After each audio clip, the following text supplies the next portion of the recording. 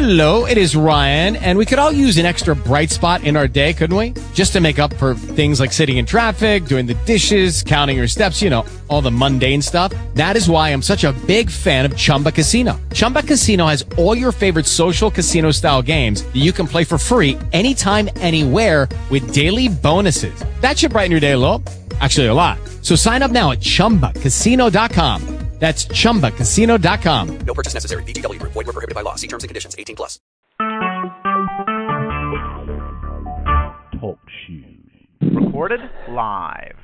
Well, hello. It is Mike again. I'm Master Redefined. I found in my Lord and Savior Jesus Christ and in His Word, and we have been going to do another Bible study with Larry Phillips. He agreed to go over Romans 8.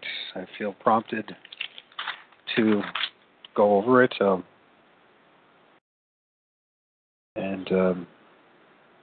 I think I wouldn't mind mentioning what we mentioned earlier, because I think it might be some sort of, it could be edifying for others. Oh, yeah. Maybe not. Maybe just for me, and I just need to. But, you know, we were talking about our last study, we read out of Ephesians. Well, did we read out of Ephesians 5? No, or I can't remember. Did we just do 6? I think we just did 6. Just 6, yeah. But I noticed you did read out of it with your guest, which I thought was good. Yeah, and reading out of it is kind of hit me like a ton of bricks here. It says here, well, let's just go.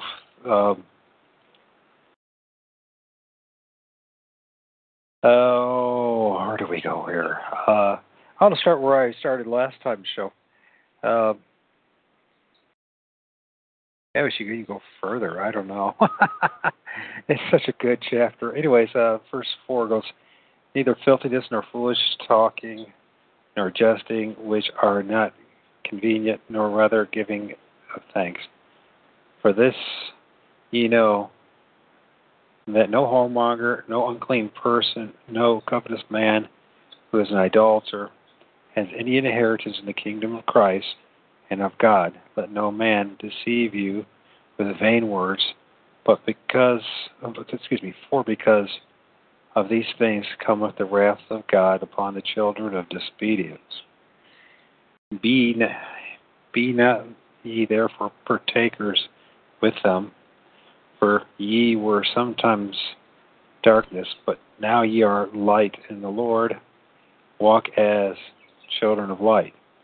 For the fruit of the Spirit is in all goodness and righteousness and truth, proving what is acceptable unto the Lord, and have no fellowship with the unfruitful works of darkness, but rather reprove them. For it is a shame even to speak of those things which are done of them in secret.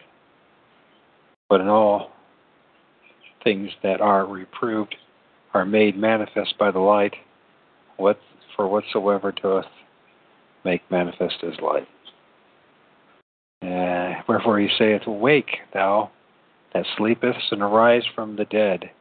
Christ shall give thee light. And see then that ye walk circumspectly, not as fools, but as wise, redeeming the time, because the days are evil. Wherefore be ye not unwise, but understanding what the will of the Lord is. And goes on. You can do more and more. Be not drunk with the wine wherein in excess, but be filled with the Spirit. But anyways, the fact of the matter is, it's actually here, speaking unto yourselves in psalms and hymns and spiritual songs, singing and making melody in your heart to the Lord. Give thanks always for all things to God and the Father in the name of the Lord Jesus Christ. Submitting yourselves one to another in the fear of God. It goes on about wives and husbands and etc. But the biggest point that I wanted to point out is it's a shame even to speak of those things which are done of them in secret. And, we did that show with I did that show with William Ramsey, and then we started talking about Aleister Crowley and all these other wicked men. They're doing things in the secret, and I just wondering, is it really? Am I missing the point here? That maybe we should. Should we be just at this point just focused on Christ and Christ alone, and not in the fact of all this wickedness in the world? Because I've become very good at finding the wickedness of this world. It's not very hard, actually, once it kind of opens your eyes. And there's a lot of people out there pointing to the wickedness, whether it's the Olympics and other satanic symbology and Luciferian symbology and singing all these pagan songs and praising to all their gods except for the one true and living God. Or and I mean, you're not going to hear anything in those, whether it's the Olympics or the national, the Super Bowl or the Emmys or whatever. Anything about our Lord and Savior Jesus Christ. I mean, at this point, at what point is there enough of a message? I guess my point is, after I got done talking to William, and I'm not going to blame William for it, I'm going to blame my own self for it. I felt pretty dirty afterwards. I felt really kind of gross and dirty just learning about how wicked all these men are, whether it's Aleister Crowley or Hubbard or Kinsey or, Jack Parsons or Kenneth Anger, and it just goes on and on and on. And I mean, I guess you were talking about balance, and what is balance at this point? Well, it's a good question. I mean, I had the same kind of feelings when I was, speaking out against the Roman Catholic Church and the Jesuits and the Zionists and the international banking Jews and all that stuff. And I used to spend quite a bit of time, especially coming against Rome and its doctrine, because Roman's doctrine, really when you start talking about it's really, if you think about Roman Catholicism, it's paganism. It's Babylonian worship. It's also sun worship. It's worshiping the dead. It's the mass is a bloody mass. It's promoting purgatory. It's praying to Mary and praying to the saints, necromancy and so it includes a lot of the pagan gods, Ashtaroth and the sun god and Saturn and false gods and so it's many gods.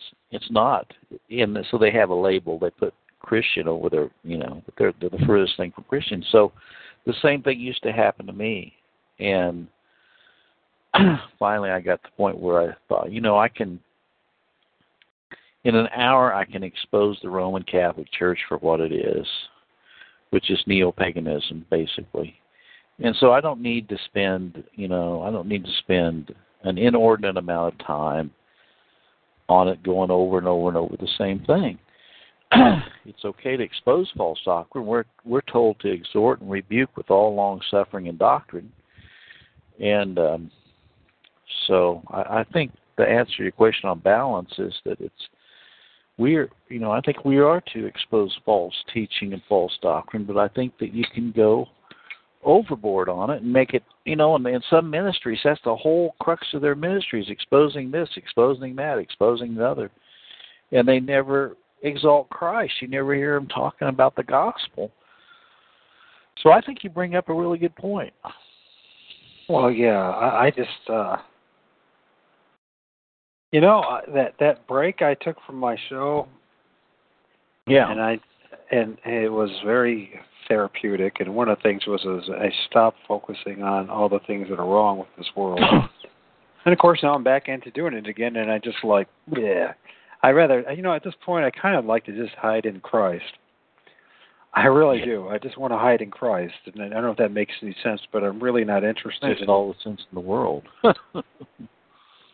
And Now, it only makes sense to God's people. I mean, it doesn't make any sense to those who are outside of Christ, but it makes all the sense in the world. And I think Brother Walt went through the same thing. I mean, he did that broadcast with Brother Chris, on Galatians, and he hasn't broadcast since, as far as I know.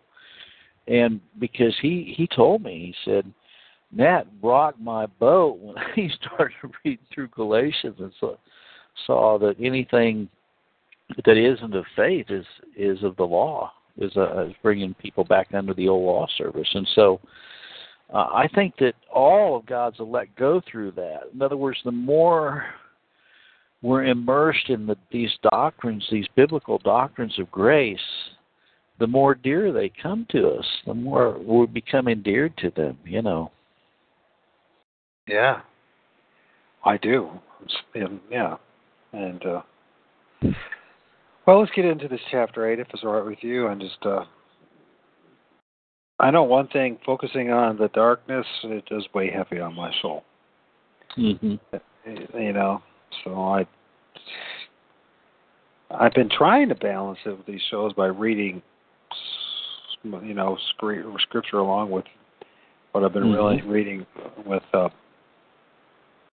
what Edward Henry. By the way, I thought you did a real good job. In fact, I even commented to my wife that I said, you know, really, when you have some of these guests on, we don't know. I know that this particular last guest that you had was Presbyterian, you know, and so he probably has you know, I'm making some assumptions, but I think that he probably has at least some understanding of the sovereignty of God, you know, by being in Presbyterianism. But, you know, I want to compliment, and this isn't exalting you, but I thought you did a good job of pointing out, you know, Scripture and contextually explaining, you know, what it means to be in Christ, and so we're a witness wherever we go.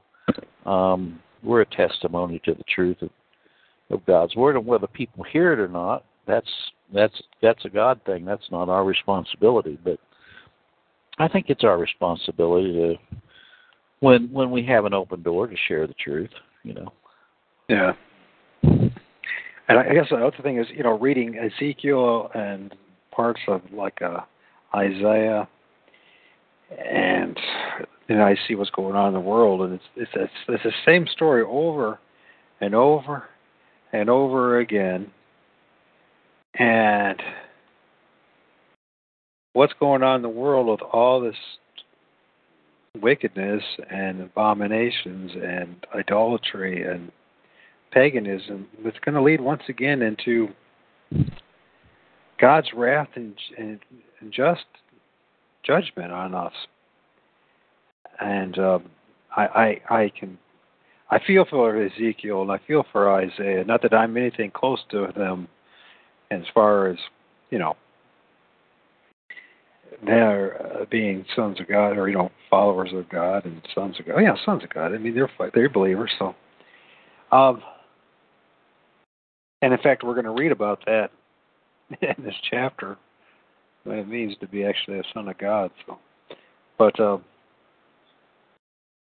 it weighs heavy on you. And I can just imagine what it must have been for Ezekiel as God was revealing the visions, and I mean, the shocking visions of the cherubims and the wheels and God's wrath and what He plans to do to the house of Israel, the rebellious house of Israel.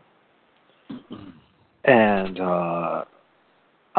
you know, all that is going on. Those of us that have been reading scriptures can only come to one conclusion: God's judgment is coming, and I don't know if it's today, tomorrow, 10 years from now, but whenever it does happen, when God has had His fill. Yeah, there's one point I would like to make, if I could, and that is that the distinction between Ezekiel and the Israelites and the Israel of God, i.e. the elect children of God since the manifestation of Christ is different in that we are under the new covenant. And what I mean, and the reason I'm bringing this up, is that, and I know you're going to agree with what I'm saying, because in fact the first verse will clarify a little bit further what I'm talking about of Romans 1, right. 8:1. But God is not into double jeopardy. In other words, He doesn't die for His elect and then pour out His wrath upon them. There's a lot of people that have that idea that. Oh, I'm not worried about you and I. I'm worried about. I just. I don't want to witness what Ezekiel and Isaiah and all these other prophets have witnessed. I don't want to. I just don't want to witness it. I don't want to be part of it. Yeah, you know what I mean? I hear you. There's enough heartache in life as it is, and to see what this is all leading to, it's just an inevitable thing that God in His righteous judgment is going to pass His judgment on them. And nothing but bad is going to happen for an awful lot of people, an awful lot of hurt. And I'm like a friend of mine, Chris Sterner, and was telling me the other day. He says, "You know what, Larry? I don't wish damnation on anyone. I don't care who they are, and I don't care what they've done to me." And I agree with that. I think, now, yes, we can look at people and say they deserve the wrath of God. But well, we all do. we all do. That's the point, And it's like, Brother Jerry's wife said one time I was down there, and she said, who maketh thee to differ? I mean, there's a scripture that says that in Corinthians, who maketh thee to differ, meaning that we're no different than, the only difference in the reprobate and those who have experienced God's grace is that we've experienced God's grace, and it's hard for us to, when you start talking about unconditional love, unconditional election, that's what we're going to be talking about tonight in this study. Of course, the inevitable question is, why me, God? It's the more right. I want to adore Him and love our Father, and well, let's get into this. So, chapter 8 of Romans. There is therefore now no condemnation to them which are in Christ Jesus, who walk not after the flesh, but after the Spirit. Amen. That is the answer to all of this. Christ is the answer to all that's going on. Amen.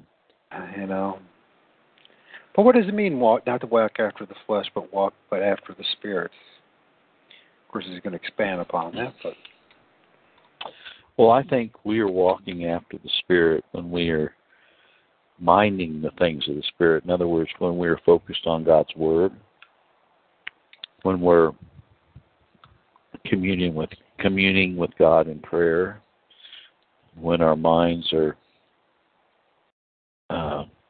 we cannot do any of those things. We can't pray. We can't focus on Christ or do any of that if the Spirit doesn't so lead us, And that's the most, I think, the more memorable times for God's people is when we sense that His Spirit is leading us and communing with us and giving us a desire to study His Word and that kind of thing. There's nothing more precious. There's nothing more precious. And so after the flesh, if you contrast that with the world,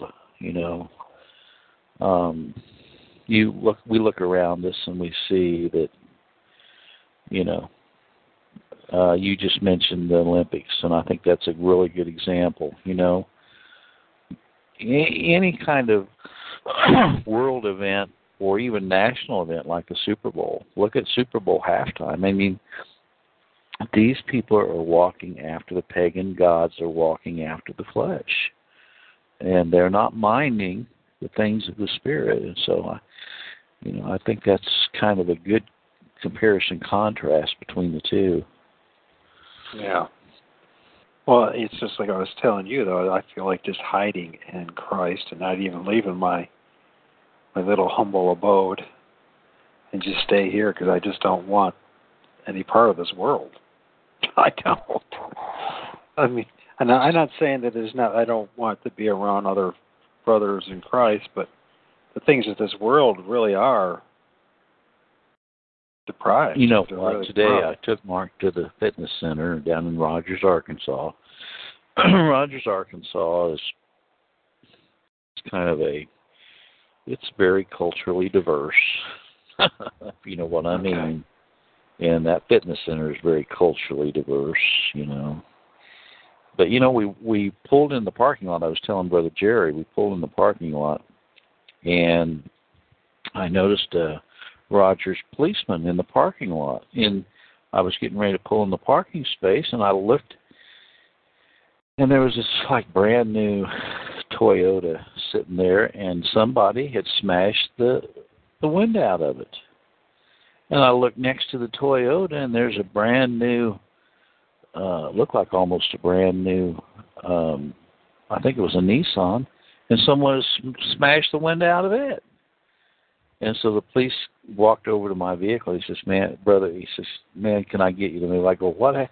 He goes, "Oh, somebody came in the parking lot here and decided to just knock the windows out of some vehicles and take what they wanted, you know, right in broad daylight, you know." And so I backed out and moved my vehicle. And then the gal comes out in the parking lot and sees that her vehicle, the window's smashed out of her. She broke down, just started crying. I mean, some people, you know, their cars are that's their status symbol. I mean, that was like rocking her world, you know. But I just point that out because, yeah, you know, we're told to come out from the world and be ye separate, saith the Lord. We've talked about this, you know. We're in the world, but we're not of the world. And we see all these things going on. And so when Mark and I came out, we went in and did our workout. When we came out, another policeman had I guess, nailed somebody in the parking lot that he thought was possibly a suspect and was shaking him down, you know. So right there in Rogers, Arkansas, you know. And so I'm just glad I don't live in Rogers. I'm glad I live at the end of the world, you know, out there in the movies. But anyway, it's amazing. Yeah. Well, back to chapter 8 and verse 2. So we talked about, you know, once again, we'll go back to 1 just because it's like a wonderful verse. There is, therefore, now no condemnation to them which are in Christ Jesus, who walk not after the flesh, but after the Spirit. For the law of the Spirit of life in Christ Jesus hath made me free from the law of sin and death.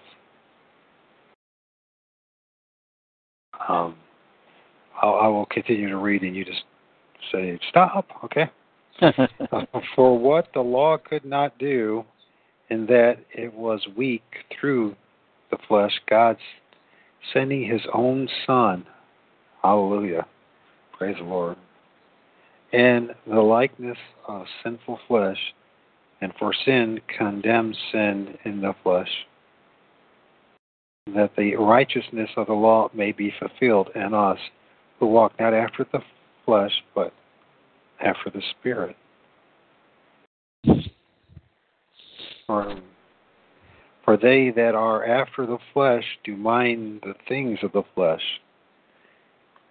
but they that are after the Spirit, the things of the Spirit. For to be carnally minded is death, but to be spiritually minded is life and peace. Because the carnal mind is enmity against God, for it is not subject to the law of God, neither indeed can be. So then they that are in the flesh cannot please God. But ye are not in the flesh, but in the Spirit, if so be that the Spirit of God dwell in you. Now, if any man have not the Spirit of Christ, he is none of his. I think that's a good place to kind of do a synopsis of this conversation. And what Paul is not saying here is that we don't still struggle with the flesh as God's people, because we do.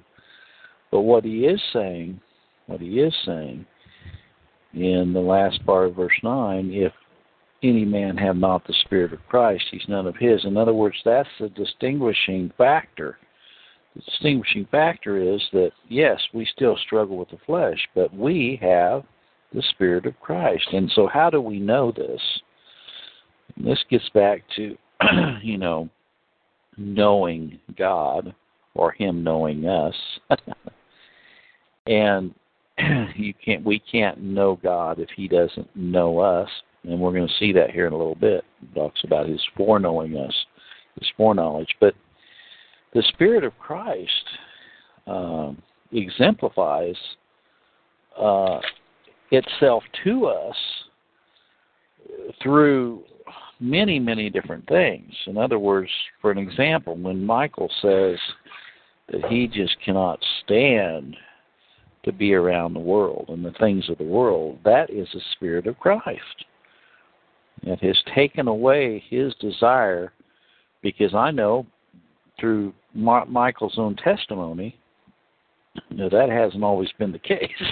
Okay, there was a time in Michael's life when he did desire to be in the flesh and really had no interest in these things. So, that's the carnal mind. That's the enmity against God we're talking about. And so that we see a change. We see a change in our lives, in our hearts, and it's the Spirit. It's the Spirit of God residing in us. Yeah. You just, for me, it's just, the things of this world are just, I don't know. It's not like a paranoid thing. It's nothing like that. It's just a lack of desire to even be, like if someone said, Mike, guess what? We got some tickets to go all the way to Rio de Janeiro and be and if everything's all expenses paid to go to the Olympics. You know what I'd say? I would say no. Which a few years ago I probably said, oh wow, what a great opportunity. I always wanted this. One place I always wanted to go was Brazil. And today I'm just like, I like my little piece of nothing. I don't even have anything. I just have this little apartment that God's given me, and hanging out with my son and the chickens and the birds and you know what I mean? Looking at the beautiful flowers and looking at the bees. I don't want to do anyone. You know really what you've got there in the little place that you have. You have a house church. That's what you've got. It's a house church. And you've all, and the good Lord has opened doors where He has allowed you to sit down with, I know, 2 different people and open the Word of God. That is the Spirit of God manifesting Himself to you, that you're one of His, and oh man, I'll tell you, when it says here in verse 9, ye are not in the flesh, but in the Spirit, if so be that the Spirit of God dwell in you. And that's what you're saying. And then in verse 10 he says, if Christ be in you, the body is dead because of sin, but the Spirit of life because of righteousness. That's why you don't have any desire to be involved in the things of the world anymore.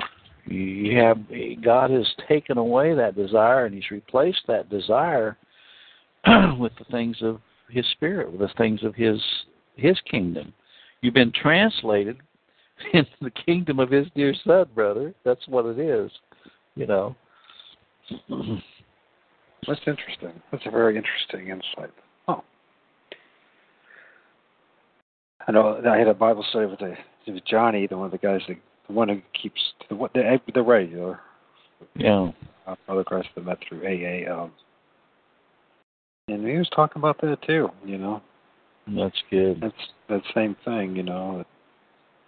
Anyways, verse 11 of chapter 8, Romans.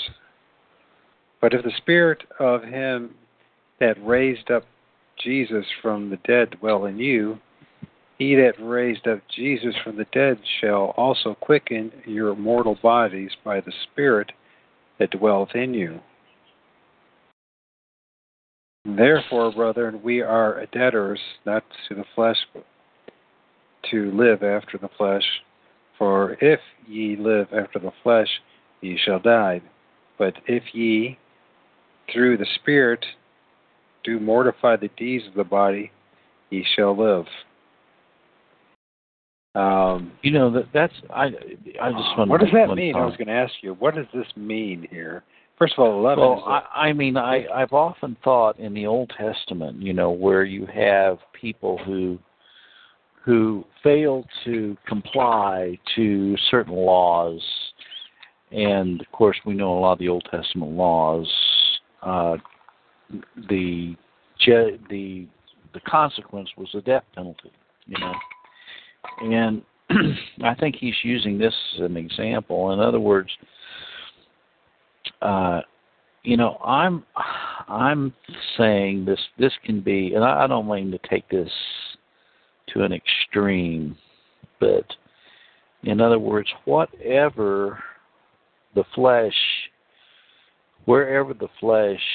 is dominating our lives, okay, there is a negative component to it, okay, whatever it's doing, you know, if it's always if it's overeating. My thing is struggling with smoking. I know that. Yeah. So for me, it's you know, overeating. You know, and the Lord's helping me get control of that.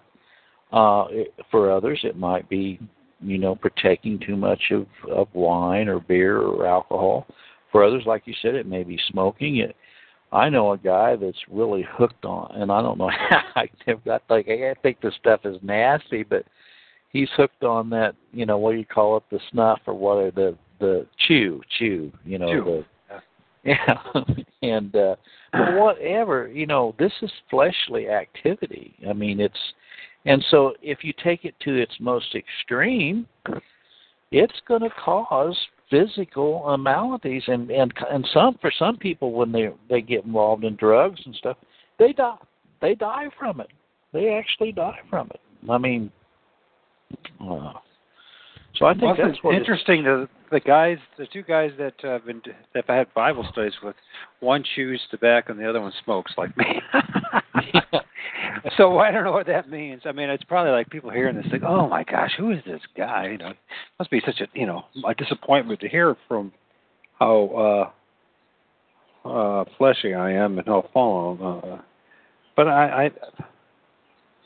also, you know, when it says quicken your mortal bodies by the Spirit that dwelleth in you, what does that exactly mean? Is that the Spirit starts to work in you? Is it starting to work in you? I mean, I think that, you know, I think this also alludes to the resurrection. In other words, it's because he goes back and he says that he that raised up Christ from the dead shall also quicken your mortal bodies by his Spirit that dwelleth in you. In other words, I do believe in the resurrection. And I don't understand it, and whenever I get into the conversation about, you know, we know that whenever Christ was crucified, many people came up out of the graves. You know, we know that Lazarus was raised from the grave.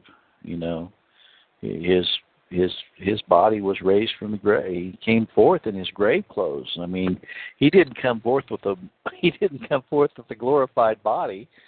He came forth with, you know, and he was already stinking. I mean, and so I think that's what it's alluding to. I don't understand, and I will be the first to admit this openly, and a lot of people get upset when I say this because, a lot of people that have these fancy names of reverends and pastors and doctors and deacons and bishops, they want everybody to think that they unquestionably know it all.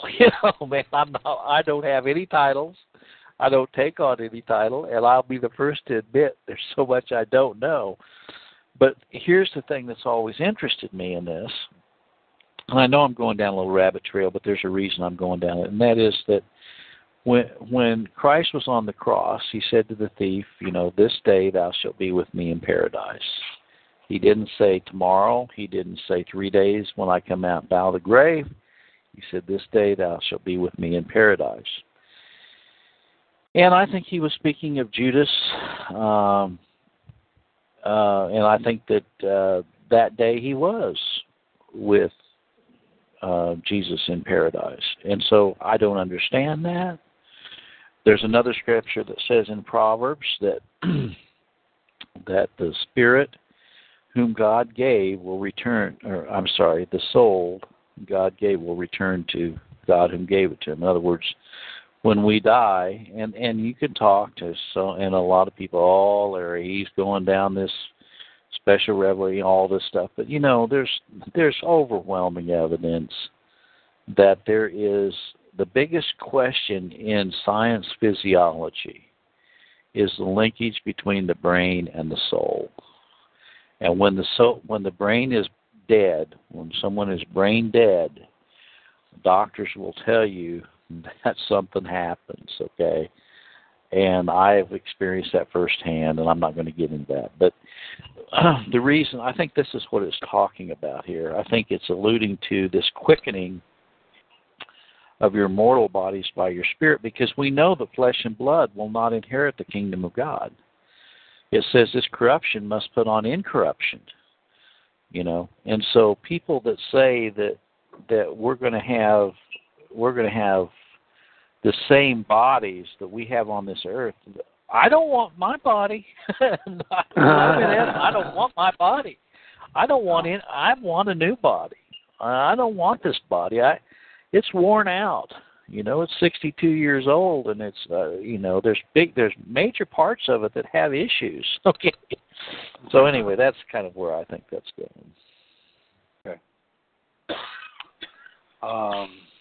Okay. Well, I guess we're 14. 15. 14. For as many as are led by the Spirit of God, they are the sons of God. That's as I was talking about or alluding to earlier in the beginning of the show. For ye have not received the spirit of bondage again to fear, but ye have received the spirit of adoption, whereby we cry, Abba, Father. The Spirit itself bears witness with our spirit that we are children of God. Which, by the way, I believe this. And if children, then heirs, heirs of God, and joint heirs with Christ. So, if so, be that we suffer with him, that we may be also glorified together. And I want to go over a little. Go ahead. Yeah. I'm sorry to interrupt you. I just wanted to say something before you got too far down. That verse 15, by the way, is a phenomenal verse. In fact, Richard Bennett, that's one of his favorite verses in the whole Bible. He says that verse had a huge impact upon him when God brought him out of the Roman Catholic Church, because he was in such bondage, and you notice it says, we have not received the spirit of bondage again to fear, but we have received the spirit of adoption. Now, when it talks about adoption in the Bible, in Ephesians, he says, this to me has a special meaning to me, because I've been around a lot of children who were up for adoption. But in Ephesians 1:5 it says, having predestinated us unto the adoption of children by Jesus Christ to himself, according to the good pleasure of his will.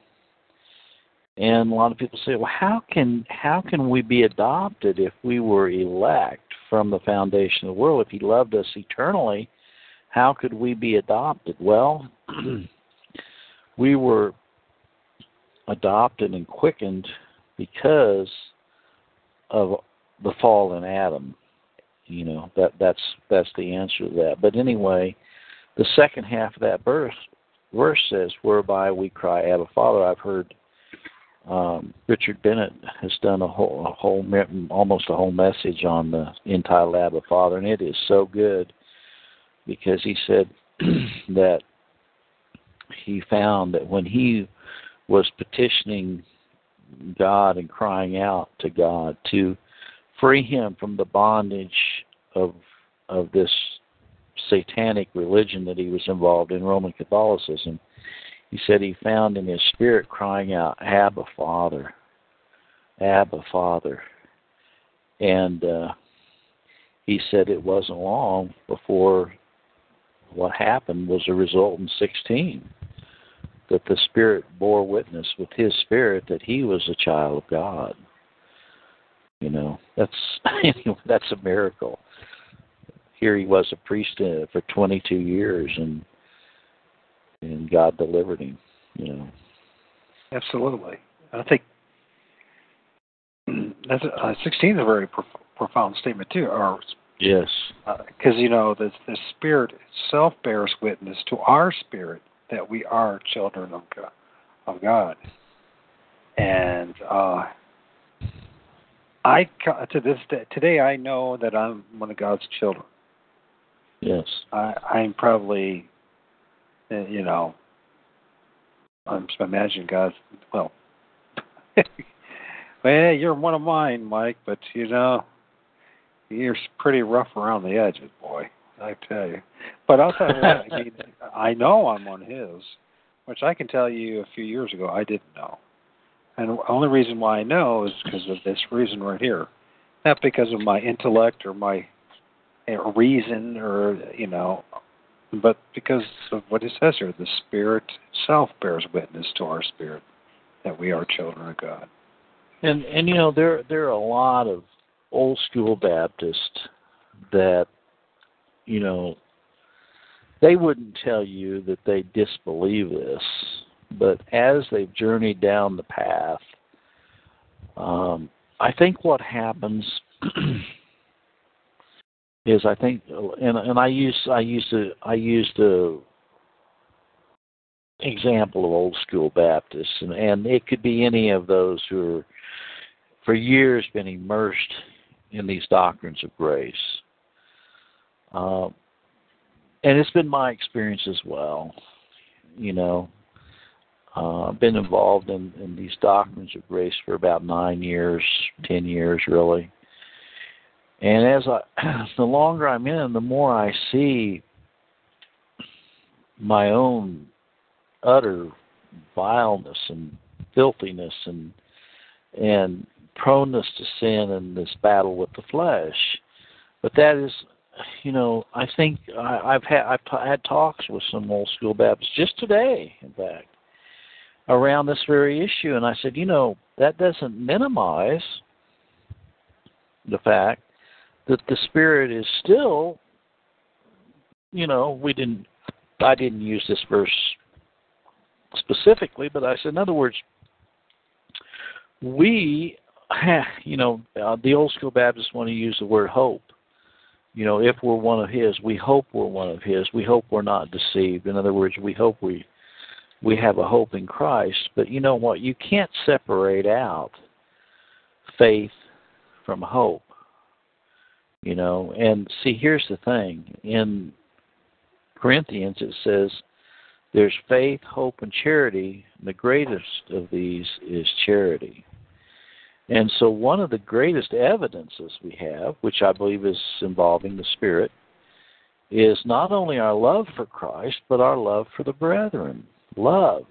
Here abide faith, hope, and charity, but the greatest of these is charity. And he goes on to say, you can have all these others, but without love, you have nothing. Nothing. And so, anyway, I didn't mean to get off, but there is this preponderance to, among a lot of the old school. I had a person recently tell me, I don't want to hear people, I don't want to get on the conversation and have everybody tell me, I'm one of God's elect. Well, because he says, I don't know that I'm one of God's elect, Well, if someone comes up to me and says, Larry, are you one of God's elect? I say, well, I sure hope that I'm one of God's elect. I believe that he's given me the faith to believe his word. I believe that everyone for whom he died for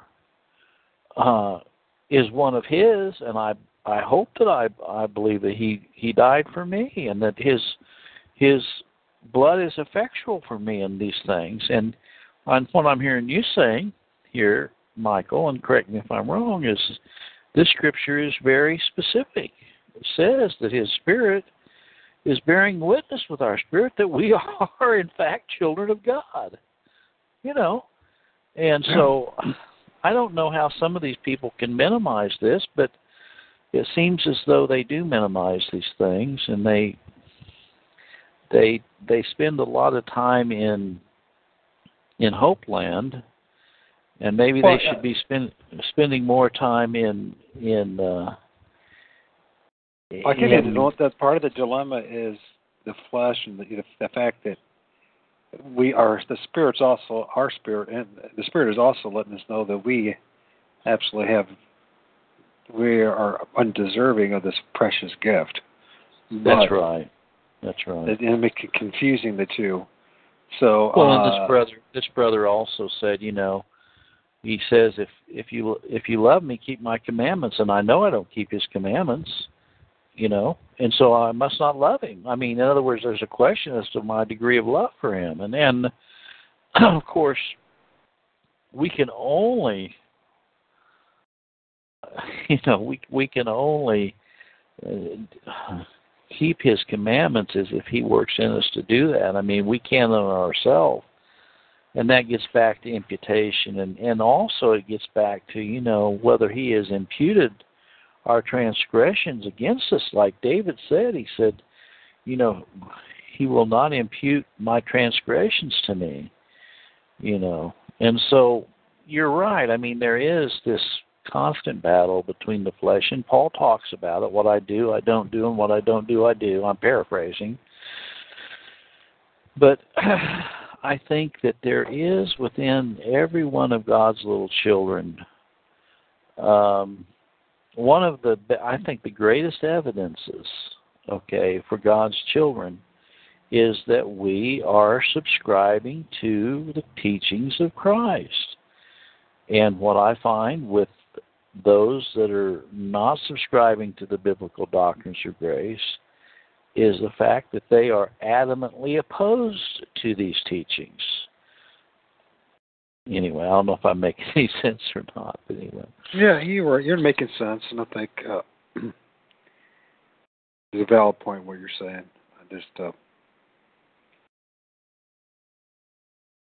I know I'm a child of God, and I'm undeserving to be a child of God.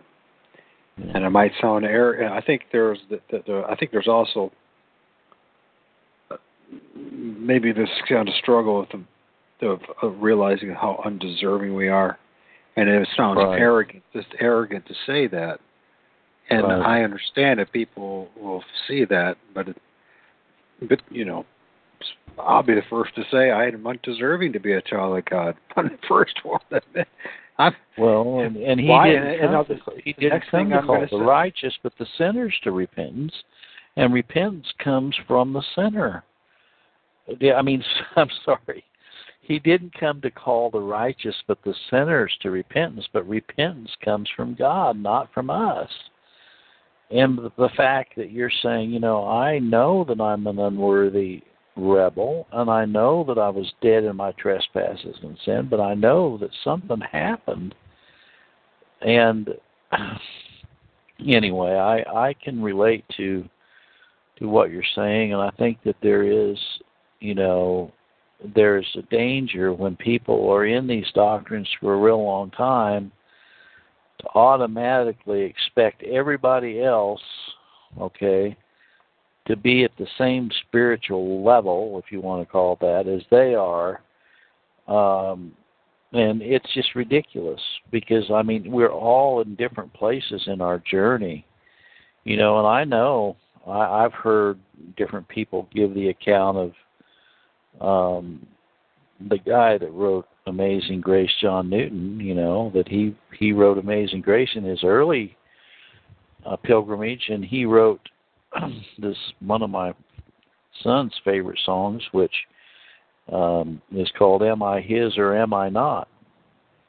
I mean, he was questioning in his latter days of his life whether he was truly one of God's people or not, you know, and you know, he I think his last words were, you know, I am a great, great sinner, but I have a great, great Savior, you know. So, but anyway, that's... And amen. Amen. That's the issue. That's what it comes down to. I think that was... that's great. So, it says here 17, I believe, if children, then heirs of God and joint heirs with Christ, if so be that we suffer with him, that we may also be also glorified together. For I reckon that the suffering of this present time are not worthy to be compared with the glory which shall be revealed to us. For the earnest expectation of the creature waiteth for the manifestation of the sons of God. For the creature was made subject to vanity, not willingly, but by reason of him who hath subjected the same in hope. I have a comment about that verse, you know. See, I can really relate to that verse. You know, think about this. You, Michael Smith, myself, Larry Phillips, we were made subject to vanity, but we didn't do it out of our free will. I mean, we were born and conceived in sin. It had nothing to do with our will. You know, like I said, I remember when I was 8 years old going to my mom and saying, hey, why did you have me? I don't want to be here. Okay. You know, and she said, Larry, why would you say that? I go, I don't. I didn't choose to be born in this world. Why did you have me? In other words, I was a creature there, and I was realizing that I was subject to all this stuff. Even as an 8-year-old, I was subject to all this stuff, and I had nothing to do with it. You know? But look at the second part. But by reason of him who hath subjected the same in hope. See, that's the difference for God's elect. And that goes back to the hope thing. He subjected all of his elect to hope. You know, he hasn't subjected. See, I don't believe that there's people say, well, how do you know you just don't have a false hope? How do you know you're not deceived, you know? How do you know that when you die that God will just say to you, I never knew you. Depart from me, I never knew you, you know? Well, now, wait a minute. He says that in the next verse, the creature itself also shall be delivered from the bondage of corruption into the glorious liberty of the children of God. And so that's when I ask people that say that to me, I'll say, well, wait, do you believe that God gives his elect false assurance and then strips it from them and says to them, I never knew you, and all that faith that you had in me didn't mean anything? I don't believe that. I don't believe that God is the author of confusion. And I don't believe that God is duplicitous. I believe that if God says something, we can bank on it. Okay? And I believe that's what faith is. And if we say, well, I don't think a person can ever really know whether they're God's or not. You know, I had a person recently, talking about apostates. Now, that word apostate is an interesting word, but the thing of it is, there are no apostate elect. Okay? Uh-huh. There's no apostate elect because the Bible says that if it were possible, the elect would be deceived. If we're God's people, we're not deceived. Okay, anyway, I didn't mean to get off on my little rant, but I did. Right. I think it's very good. 19, it says, for the earnest expectation of the creature waiteth for the manifestation of the sons of God. And, but he tells us that we will know. Why? Not because of our great ability to reason or to think or to even debate or to convince another person how we know. The reason why we know is because the Spirit itself bears witness with our spirit that we are the children of God. Undeservingly, it's overwhelmingly undeserving. I will tell you. Don't ask me why. That's the question. If you want to, well, why you, Mike? I don't know. You see, I'm not God. Because if I was God, I wouldn't even choose me. I will say that my own mother, my own mother, who is very much into the Arminian doctrine, uses this verse to validate her assurance of her faith. But then I ask my mom, and I love my mom. I mean, she's the one that brought me into this world, even though I didn't want to be here. But she did. She will say, if you ask, I'll say, Norva, that's her name, Norva, Norva, how do you know that you're saved, for an example? And she'll say, well, because his spirit bears witness with my spirit that I'm the children of God, that I'm one of the children of God. Well, then, but when you say to her, well, if you're a child of God, doesn't it seem reasonable that you would embrace the teachings of Christ? Doesn't it seem reasonable that you would uphold his word?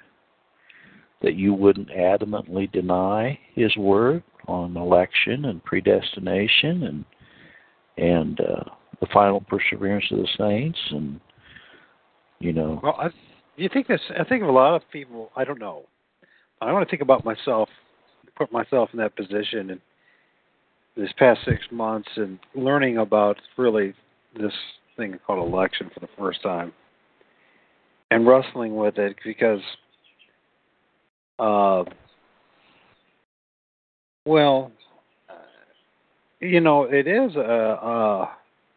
is an emotional and intellectually challenging realization that A, I am undeserving to be a child of God, and B, I'm undeserving to be elect God, and why me, God, when there's so many better people in this world that deserve it much more than I do. And that's where the crux of all this is that a guilt that has been, I believe, imposed upon us through this fallen world and through all the different channels of information, where the public schools or et cetera, even in the Armenian churches and et cetera, is that God came for everyone, that everyone is saved. And so there's this potential of feeling arrogant or elitist, or having other people think that you're an elitist. But I think the more and more you go down this journey, you realize what's going on. It's just, I'm going to say again, and I know I said it half a dozen times already, I'm undeserving to be a child of God. Why me? I'm going to fall on my face and praise you, God. Thank you. Because I don't deserve you, and I don't even deserve to know you. I don't even deserve to know who Jesus is. I don't deserve any of this. And yet this is far greater than what things I might get in this world, the things of this world, and thank goodness God give us and take it away. He does bless. But that's not about that. You know what I mean? The reassurance of knowing that I'm a child of God. I just think of Lot. I think of Lot and go, if God loved Lot, he could love a guy like me. If he could love David. Well, one of the particular factors that would be a requirement for you to be one of God's elect would be that you were a great sinner. That's one of the factors. Is that in other words, if you're like a lot of people that I know, they'll tell you that they remember the time when they accepted Jesus into their heart, and that God has given them a ministry. And I recently heard someone was telling me that James Robinson, who was a Southern Baptist, and he said that he had been instrumental in saving over 2 million souls. Huh. Yes, James Robinson single-handedly in his ministry has saved over 2 million souls. Now, see, James Robinson has a great story. He was left on his parents. He was a product of rape. That's what I understand anyway, if I have it correct. And he was left on a porch, and somebody picked him up and stuff. But see, one of the criteria to be an elect child of God is to recognize that you're a great sinner. There's a lot of people that have never recognized their sinnership. They just accepted Jesus into their life. They just cast the deciding vote that they were going to allow Jesus into their heart. But they never ever came to realization of their sinnership. And if a person doesn't recognize that they are totally dead in their trespasses and sin, and without Christ in the world, and are bound apart from the grace of God, they will be damned. They cannot know God because God has not revealed their depravity to them. That's what happened to me. I mean, I was going along and, I was buying into all the Kool-Aid. I was drinking the Kool-Aid about self-actualization and how that a person can determine their own destiny by their own choices and basically can, people that are, I was talking to Brother Walt about this earlier, about Jesse Ventura. He says that he's an atheist, but really he has a religion. It's worship of self. That's what it is. It's worship of self. But there's a big difference between worshiping self and worshiping the Creator and Redeemer of the universe. And when we see our need of a Savior, like Job, our hands on our mouth, and we say, "Woe is me, I'm a man of unclean lips, and I dwell in the people of unclean lips. And my eyes shall see the King, and I know that my Redeemer liveth and will stand." And so that's the distinction, I think. So I will say this to you, Brother Michael Smith. I think you meet the criteria. Michael Adams.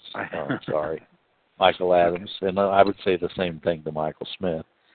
Both of you guys, you meet the criteria for being one of God's people because you both openly admit that you're a great sinner saved by grace.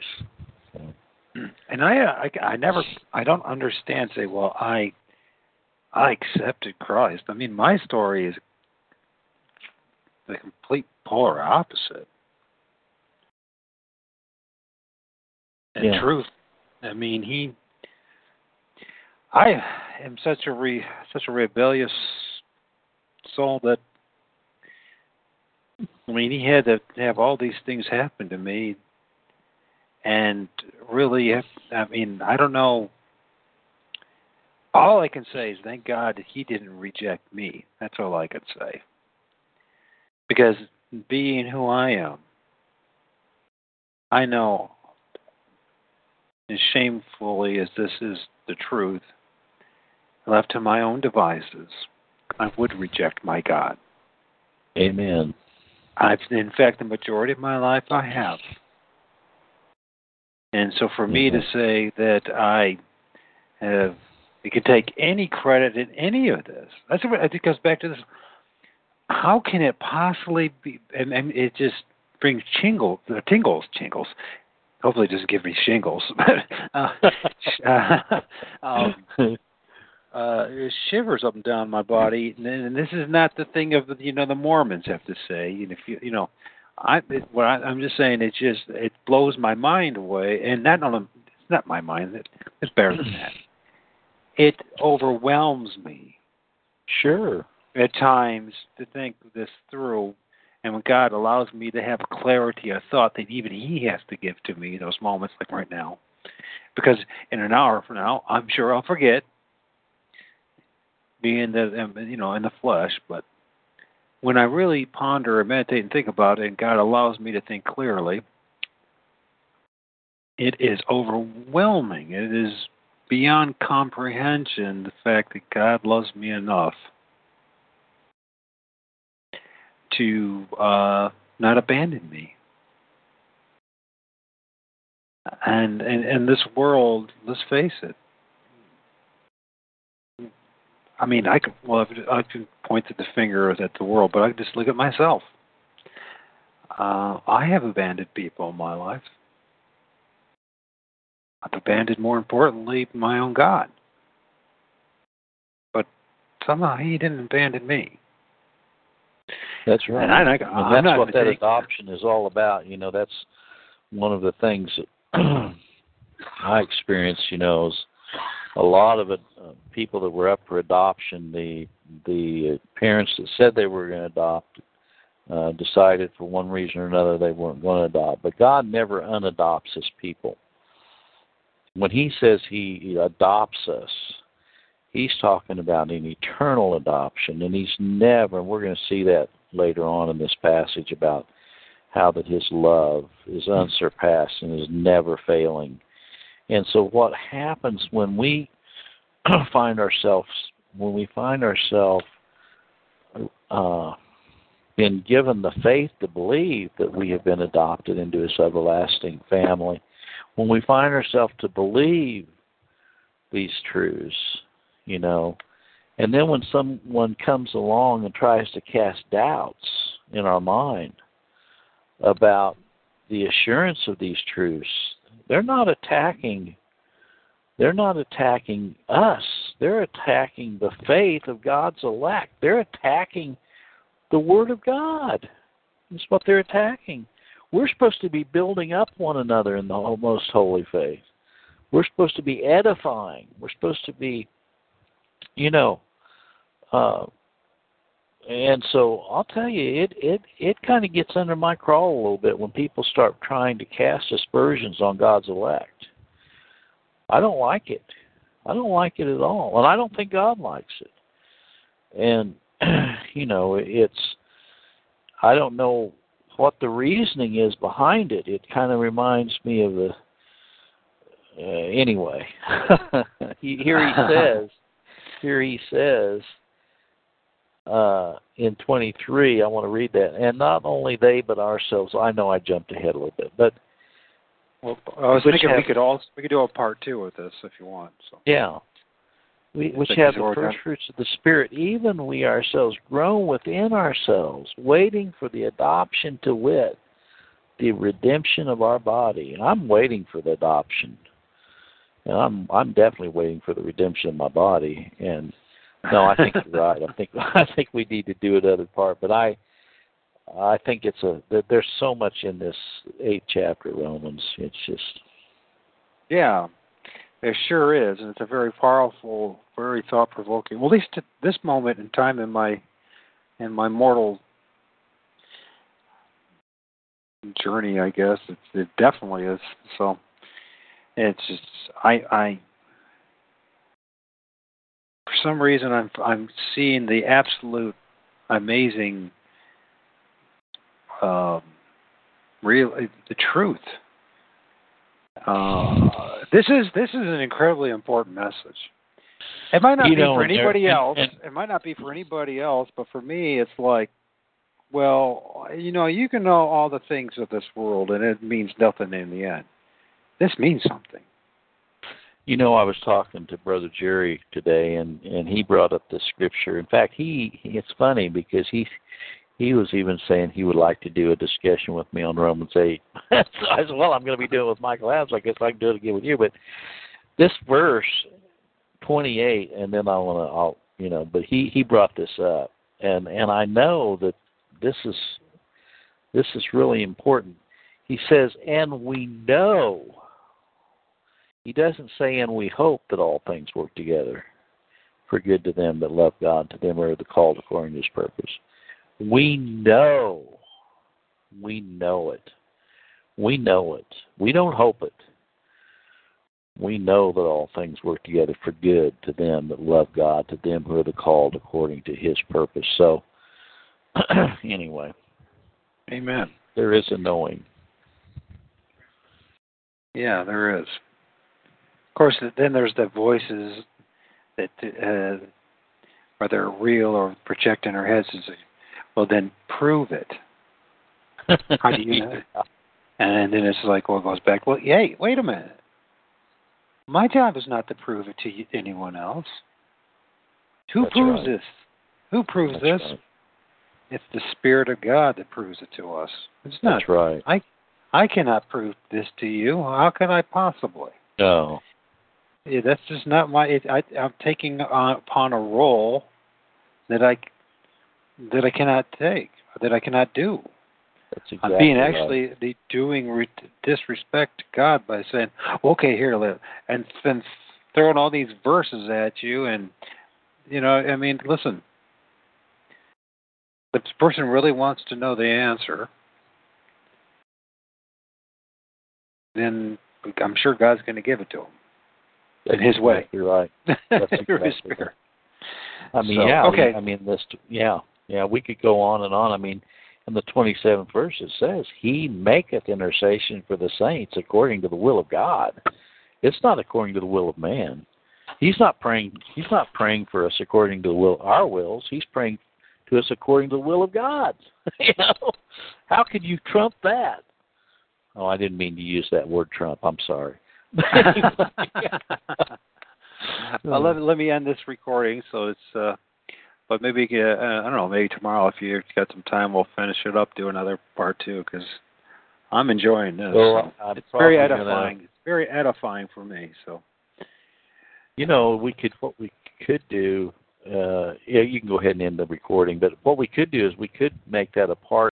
Judy was boring. Hello. Then Judy discovered ChumbaCasino.com. It's my little escape. Now Judy's the life of the party. Oh, baby, mama's bringing home the bacon. Whoa, take it easy, Judy. The Chumba life is for everybody. So go to ChumbaCasino.com and play over 100 casino-style games. Join today and play for free for your chance to redeem some serious prizes. ChumbaCasino.com. No purchase necessary. Void where prohibited by law. 18+ terms and conditions apply. See website for details.